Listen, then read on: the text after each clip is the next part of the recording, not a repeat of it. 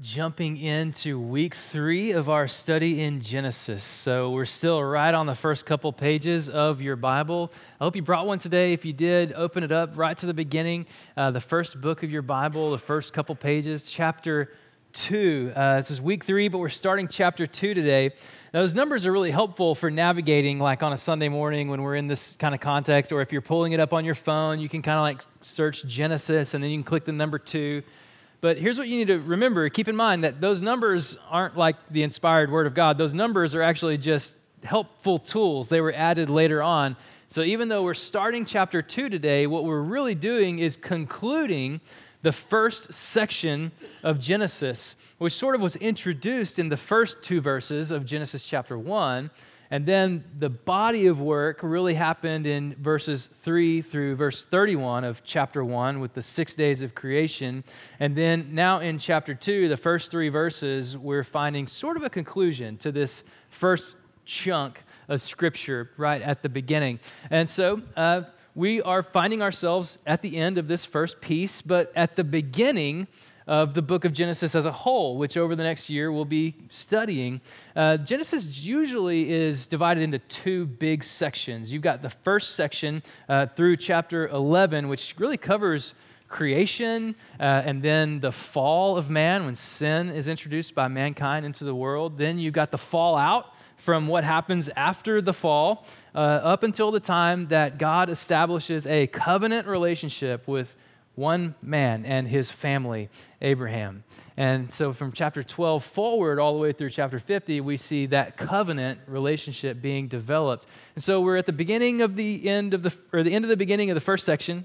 We're still at the beginning of the book of Genesis, and ultimately we're really at the beginning of the Bible as a whole, because Genesis acts as an introduction of sorts to who God is, how God relates to the world, and what our place in this whole relationship is, which will go from really good at the beginning to bad to worse until God remakes it new again and it becomes perfect and glorified and fully sanctified. So we are in this process. We have a Redeemer in Jesus Christ that the Bible tells us about. Genesis points to the Redeemer, Jesus, who ultimately will come and reign as king over all things and restore creation to the way God intended it to be. So we look forward to that day. But that's kind of the big picture context of why we're looking at Genesis and where we are, even though in the first couple pages of the Bible, they are vitally important for how we understand the whole thing. Genesis 1 and 2 really set the tone for the whole thing, the whole tone and the aim of the entire Bible. So look with me in Genesis chapter 2. We'll just jump right in reading verses 1 through 3. Genesis chapter 2. So the heavens and the earth and everything in them were completed. On the 7th day, God had completed his work that he had done, and he rested on the 7th day from all his work that he had done. God blessed the 7th day and declared it holy, for on it he rested from all his work of creation. Why would we separate day 7 from the first 6 days?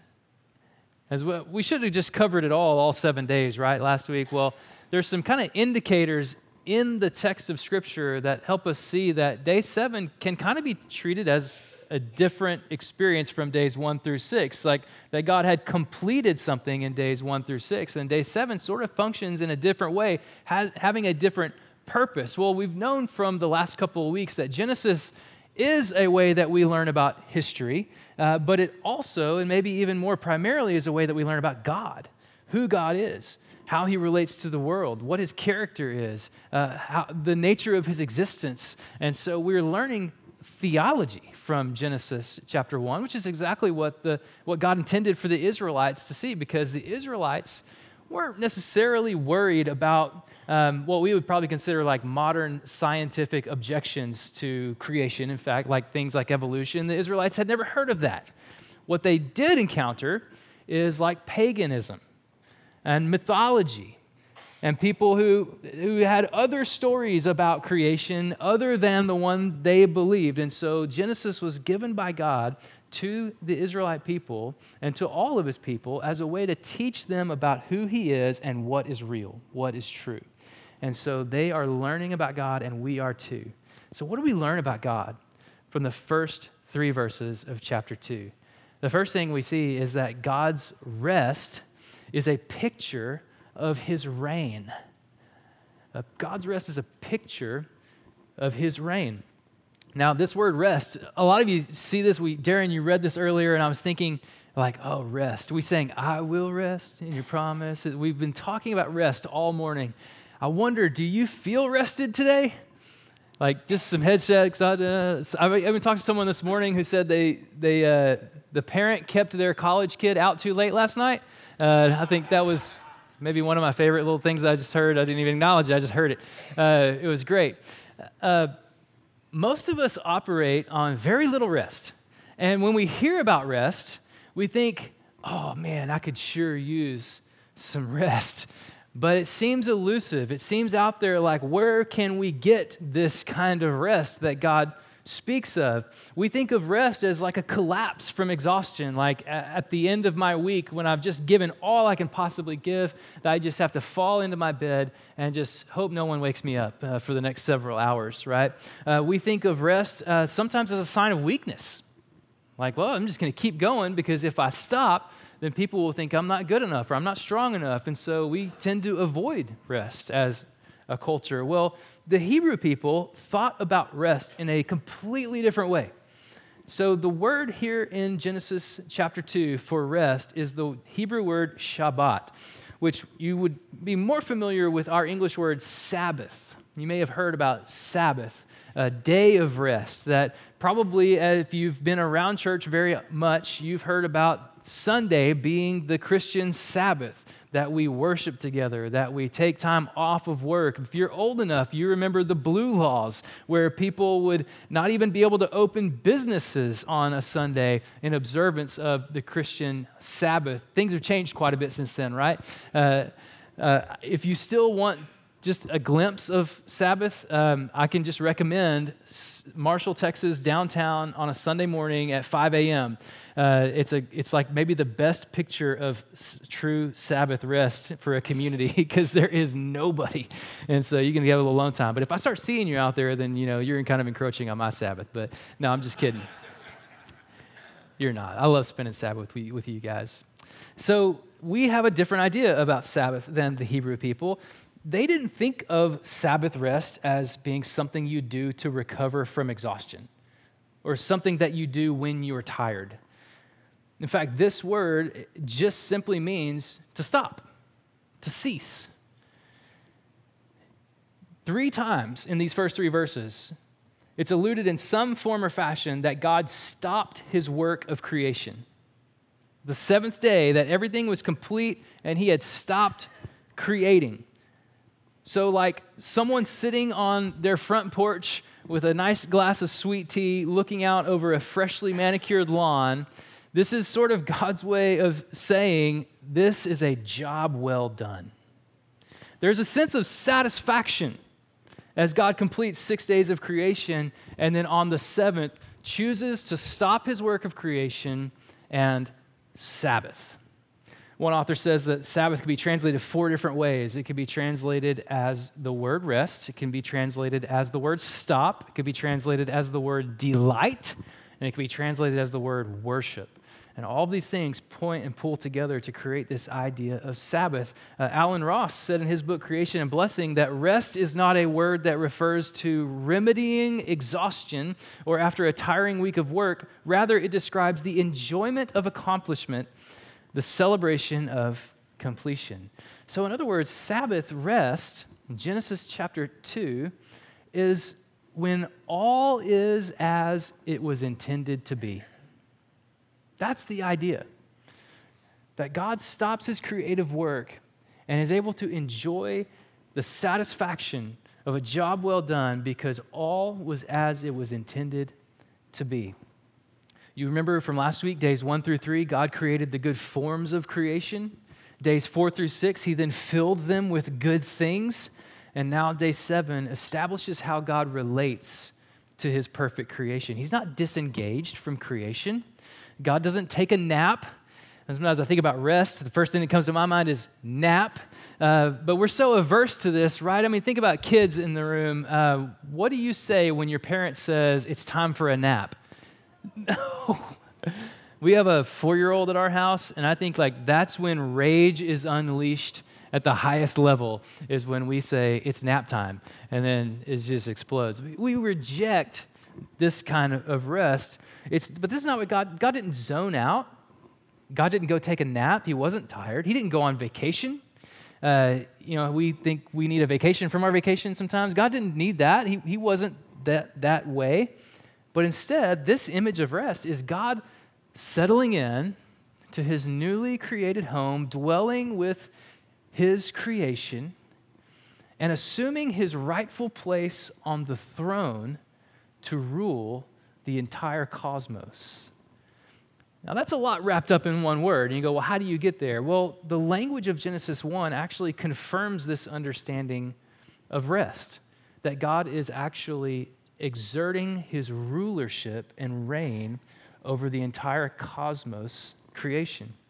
In fact, the words and the patterns that that are seen in Genesis 1 show up again for the Israelite people while they're wandering in the wilderness. Having been freed from slavery in Egypt, God led them across the Red Sea. God meets them at Mount Sinai. He gives them the 10 Commandments.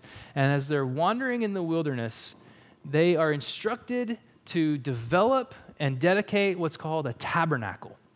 This was the place where God had designated for his presence to dwell with his people, and from which he would exercise his rule as their God, as their king.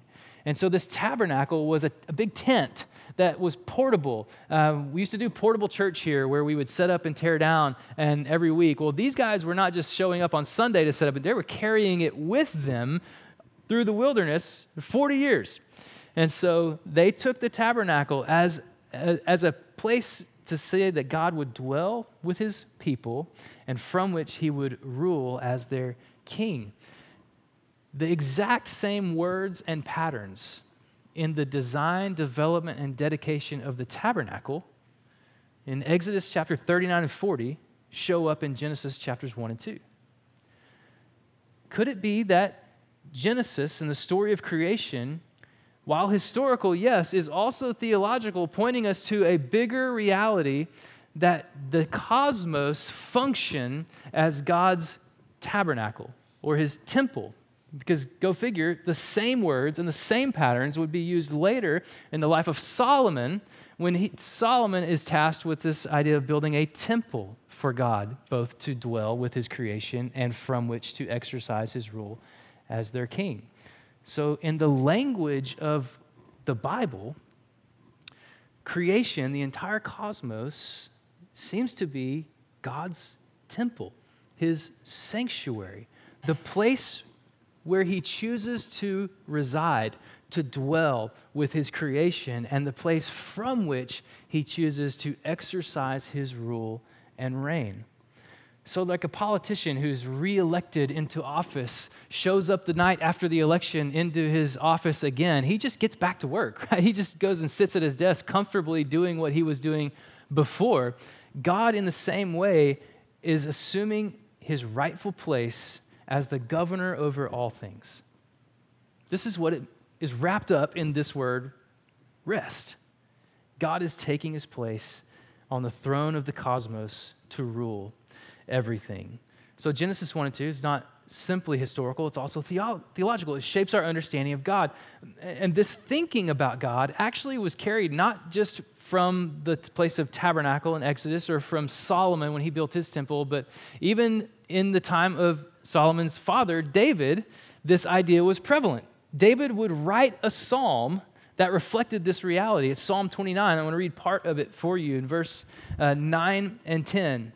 This is a song of praise to God who spoke creation into being. It has a lot of repetition about God's voice and how things are not only made but managed in creation, from the lightning and thunderstorms all the way to how a deer is born. I mean, God has governance over all things by his voice. And then after listing all these ways that God does this, David writes in verses 9 and 10, in his temple, all cry glory, praise, honor to God in his temple. But you might remember the story of David, that David, who wrote this psalm, he wanted to build a temple for God, but it never happened. But that task was then later given to his son Solomon, who would build a more permanent place for God to dwell and from which to reign and rule as king. And so David, what's he talking about? If there is no temple, but he wants there to be one, why would he say, in his temple, all cry glory? Could it be the idea is still there that the entire creation is God's sanctuary where he chooses to dwell with people and from which he rules and reigns as king? That's what it seems to be David might be talking about. He continues in verse 10, the Lord sits enthroned over the flood. The Lord sits enthroned, king forever. What else do you do with a throne but sit and reign and rule? The place of God's governance over all creation is not a place of frenzy. It's like maybe the pagan myths of other gods. It's not a place of chaos. It's a throne of peace. And God is able to comfortably rest in, say, the control room of the cosmos, organizing and planning and sovereignly ruling and reigning over all things. So God rested on the seventh day because he had completed all of his work, days 1 through 6.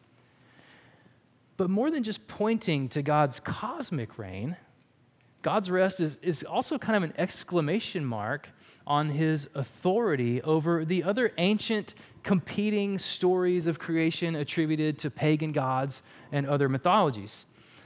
Israel's neighbors were full of stories about how the world came to be and how the world was operating, all of them pointing to some god of their own creation, from their minds into story.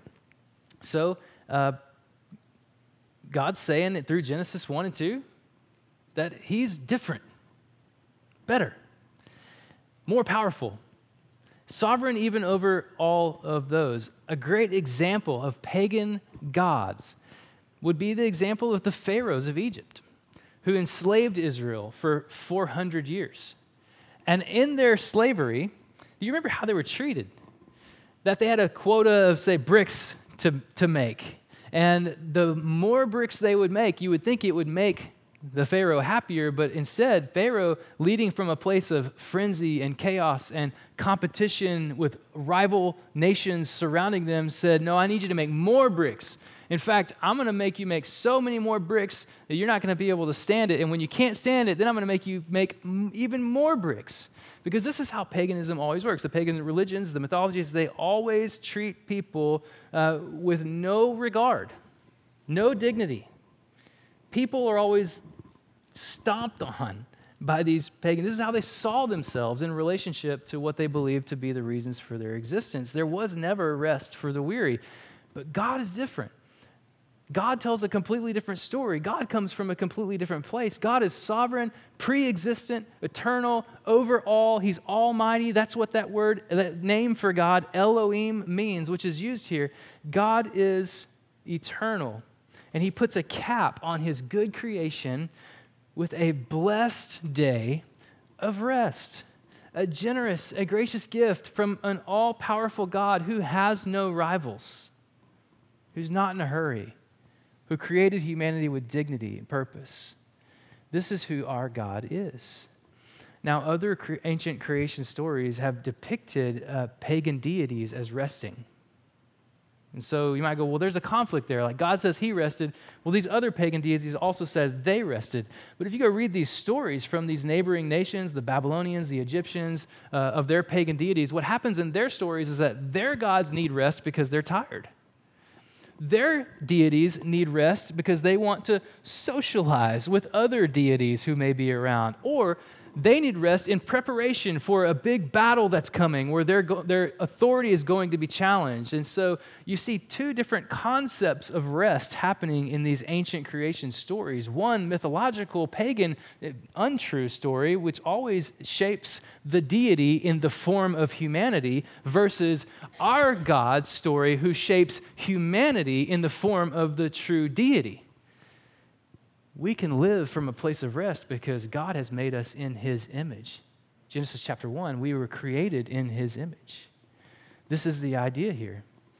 So the God of the Bible is not at all human-like, but rather, and we're going to talk about this in great detail next week as we dive back into day 6 of creation and talk about the image of God, humans are actually like God. We're created in his image, which is why also his rest is not only a picture of his reign over the entire cosmos, his reign as authority over these false gods, but also God's rest is a pattern for our rhythms. Because we were made in his image, God's rest is a pattern for our rhythms. So last week we saw this repeated theme of God's creation being good. Maybe you recall from Genesis chapter 1, the refrain, and the Lord said it was good. Then on finally the 6th day, it was not just good, it was very good indeed, right? You remember that, except we talked about how if we counter that with our current experience of the world, it's quite obvious that our experience is not so good. What happened? Well, we're going to get there when we get to Genesis chapter 3 and talk about how everything fell apart, right? But day 7 makes a distinct shift in this pattern. In Genesis chapter 2, verses 1 through 3, we don't see where God says that day 7 is good. It's sort of an element that's missing there. What does that mean? Well, rather than the action of day 7 being called good, rather than the product of creation being blessed as it was in days 5 and 6, God blessed the 7th day itself. He says there in verse 2, he blessed the 7th day. Blessed is another way to say that God made it happy. God intended day 7 experienced day 7 for his own happiness and well-being, but then also intended that day to carry his happiness, his blessing into others who would also experience one out of every 7 days being a day of rest. So you might have noticed that there was the absence of the "it was good" kind of formula pattern there. But there's also an absence of the "and God said" pattern. Days 1 through 6 all came to be because God spoke it into being. But that phrase doesn't exist here in Genesis chapter 2, verses 1 through 3, describing day 7. God's work ceases, and it is replaced with God's Sabbath rest. This is a day for God to delight in his creation, to be satisfied with what is. And so what we could discern from that is that the rhythm of weekly Sabbath is designed and blessed for our enjoyment of life and the world God created. This is what God designed for us, a good world.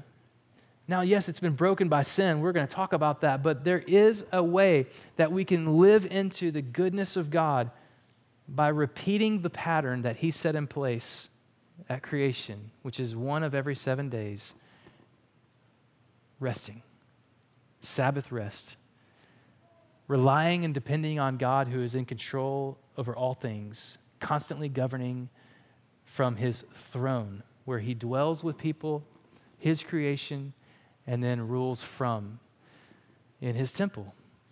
And so because of his rest, we find a pattern for our own lives that points us to goodness. But God didn't simply bless the 7th day. Look at what else he does. He calls it holy. God distinguishes the 7th day from all the other days by making it holy, which is a word that simply means he set it apart. He gave it a special purpose. It exists differently than the other days. So how do we see this? We see that day 7 is an invitation to godliness. A day of rest is an invitation into a holy life, a life that's different, that's set apart from the rest of our world, that's distinguishable, where you can notice while the rest of the world is in a frenzy and chaos and going crazy, people of God are secure and confident and dependent and calm because God paved the way. He set the pattern in place and invited us into it. We can not only enjoy the world, but also we can experience Him in a new way, in a holy way, and experience holiness by keeping one day of the 7 Sabbath. This is a great command, and you would think that God would just go ahead and command it right here on day 7, but actually if you get into the 10 Commandments, which we studied earlier this year, you remember the 4th commandment is to remember the Sabbath day and keep it holy, and then actually the most worded commandment of the 10 Commandments is the 4th commandment about keeping the Sabbath day. It's very important. And then even 100 more times in the Old Testament, the command is given to keep the Sabbath day, to honor it by keeping it holy. And so we can see that there's something very good about relating to God in a way that keeps one day of 7 where we can depend on Him. So it's a call, it's an invitation into holiness. While we're even in a world that's not good, the 7th day Sabbath is a way to live in a way that expresses our trust in God, who is the only one who can and will restore all things to the way they were supposed to be. One day, we will be able to rest fully, as God did on the 7th day, when all things are as the way they should be. We'll experience it fully. For now, we just have an invitation to experience it partly, or as Abraham Kuravilla said about day 7, it's an invitation to God's people to live in a world that runs by His precepts, that is geared for His priorities, and that engages His practices. So practicing the weekly Sabbath is how we reject the influence of the world. It's how we rebel against our sinful tendencies. It's how we distinguish ourselves as different from the world around us, that we are holy because of Jesus. And that we can defy the way things are out of dependence on God, who will make things the way they should be again. This is how we practice Sabbath. So we've noticed a couple things missing from day 7 as we saw them in days 1 through 6, and how that actually makes an impact on our understanding of day 7. But there's one more pattern missing from day 7. Days 1 through 6 all ended with the same phrase: evening and morning. The blank day, the first day, the second day. There was evening and there was morning. The second day, there was evening, morning, the third day, and so on, all the way through day 6. But that's not here. Why?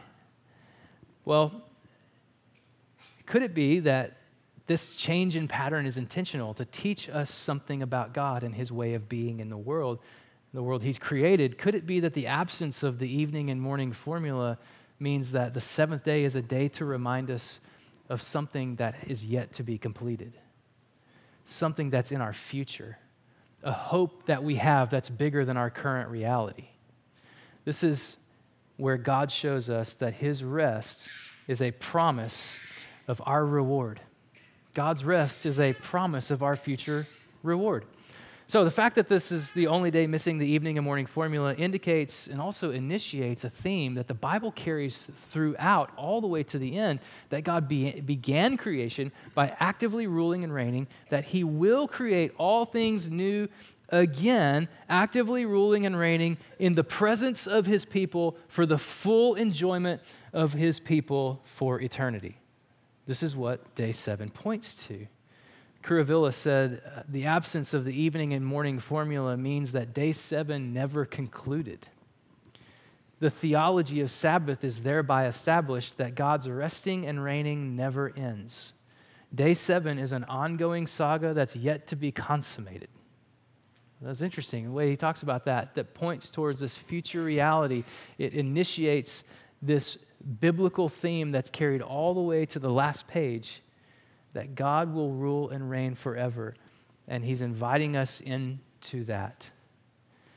Listen to what Colossians says in chapter 2, verses 16 and 17. If you want to look it up, I'll just kind of paraphrase it for you, but essentially it says, don't let anyone judge you on these spiritual practices, what you might abstain from, whether food or drink, or how you keep the Sabbath day. Because these are just a shadow of what's to come. The substance is Christ. So when we talk about the Sabbath in day 7, that it's about God's reign, and that it's a pattern for our lives, and that also it's pointing us to a future reality, are we saying that if we can just get our heads right and practice the Sabbath good enough, that we'll be okay? And the answer is no. You can't muster your way into a good relationship with God through practice of spiritual disciplines. But the substance is Jesus Christ. Jesus fulfills all of the Old Testament, all the law and prophets. This is how he begins the Sermon on the Mount right after the Beatitudes. He says that the Pharisees, they want to add all this stuff to the law, but Jesus didn't come to take away the law. Instead, he came to fulfill the law and the prophets. All of us find our true identity and being in Jesus Christ alone. And so when we think about one day out of 7 and how can I organize my life around this reality that God has established, what are we saying?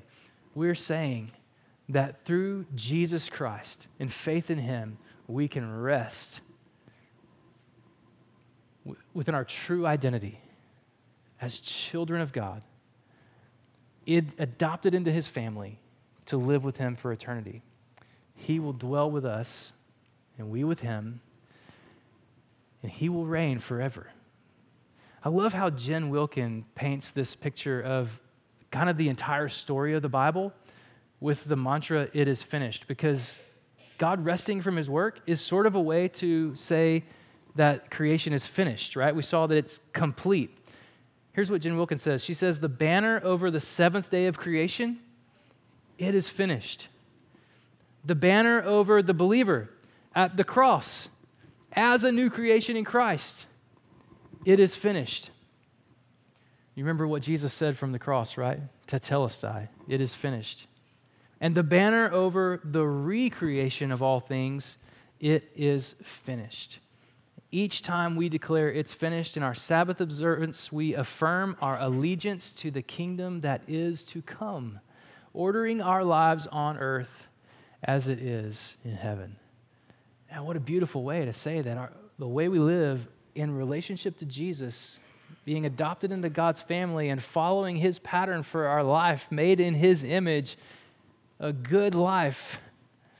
This is a life that we live for eternity because of Jesus Christ alone. It's only because of Jesus that we can enjoy the rhythm of Sabbath rest and that we can enjoy the reward of an eternal reign with God.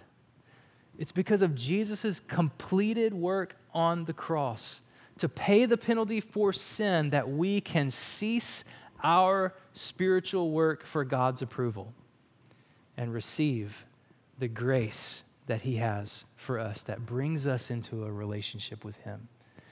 You can never work your way into a relationship with God. God has already completed the work through Jesus Christ and extends his free gift of grace to those who would put faith and trust in him. We are plagued with restlessness.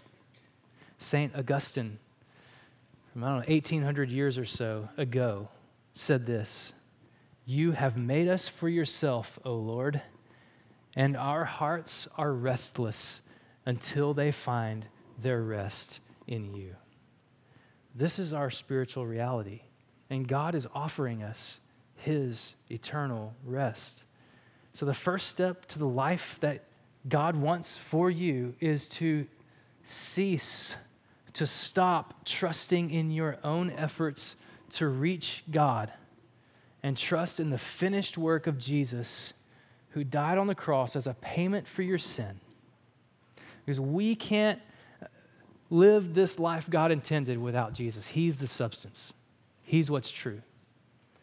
He's what makes sense of the days of creation. And he was there. Trust Jesus today. We call this faith. Faith in Jesus. And it is the only way to salvation and true rest. would you bow your heads? I want to lead you in a moment of prayer, and then we're going to have just one song of response before we end today. God, thank you that you have given us this picture of rest, a picture that, God, you are reigning and ruling over all things. I think today there's probably hearts that are rebellious, that hearts that need to just lay down their own attempt to control and rule their own lives and say, okay, God, you are the ruler over all things. My true rest will be found when I let you rule my life. And I think about how Jesus referred to himself as a Lord, Master. And God, I would just pray that people at Moberly Baptist Church today would say that Jesus is the master of their life, the Lord, the ruler of their life. That they would trust by faith in Jesus' finished work on the cross as a way to receive the free gift of salvation that only comes because of your grace through faith. Lord, help us rest today. God, you've given us this day to be together, to delight in who you are, to worship you because of your reign and rule over all things. And so we're gathered here today like beginning Sabbath. God, I pray that we would just continue living Sabbath the rest of this day, that we would find true rest because our hearts find rest in you. Lord, I pray that you would give people a next step to take, that we would see you at work around us and in us, and trust you more and more each day. We pray this in Jesus' name. Amen.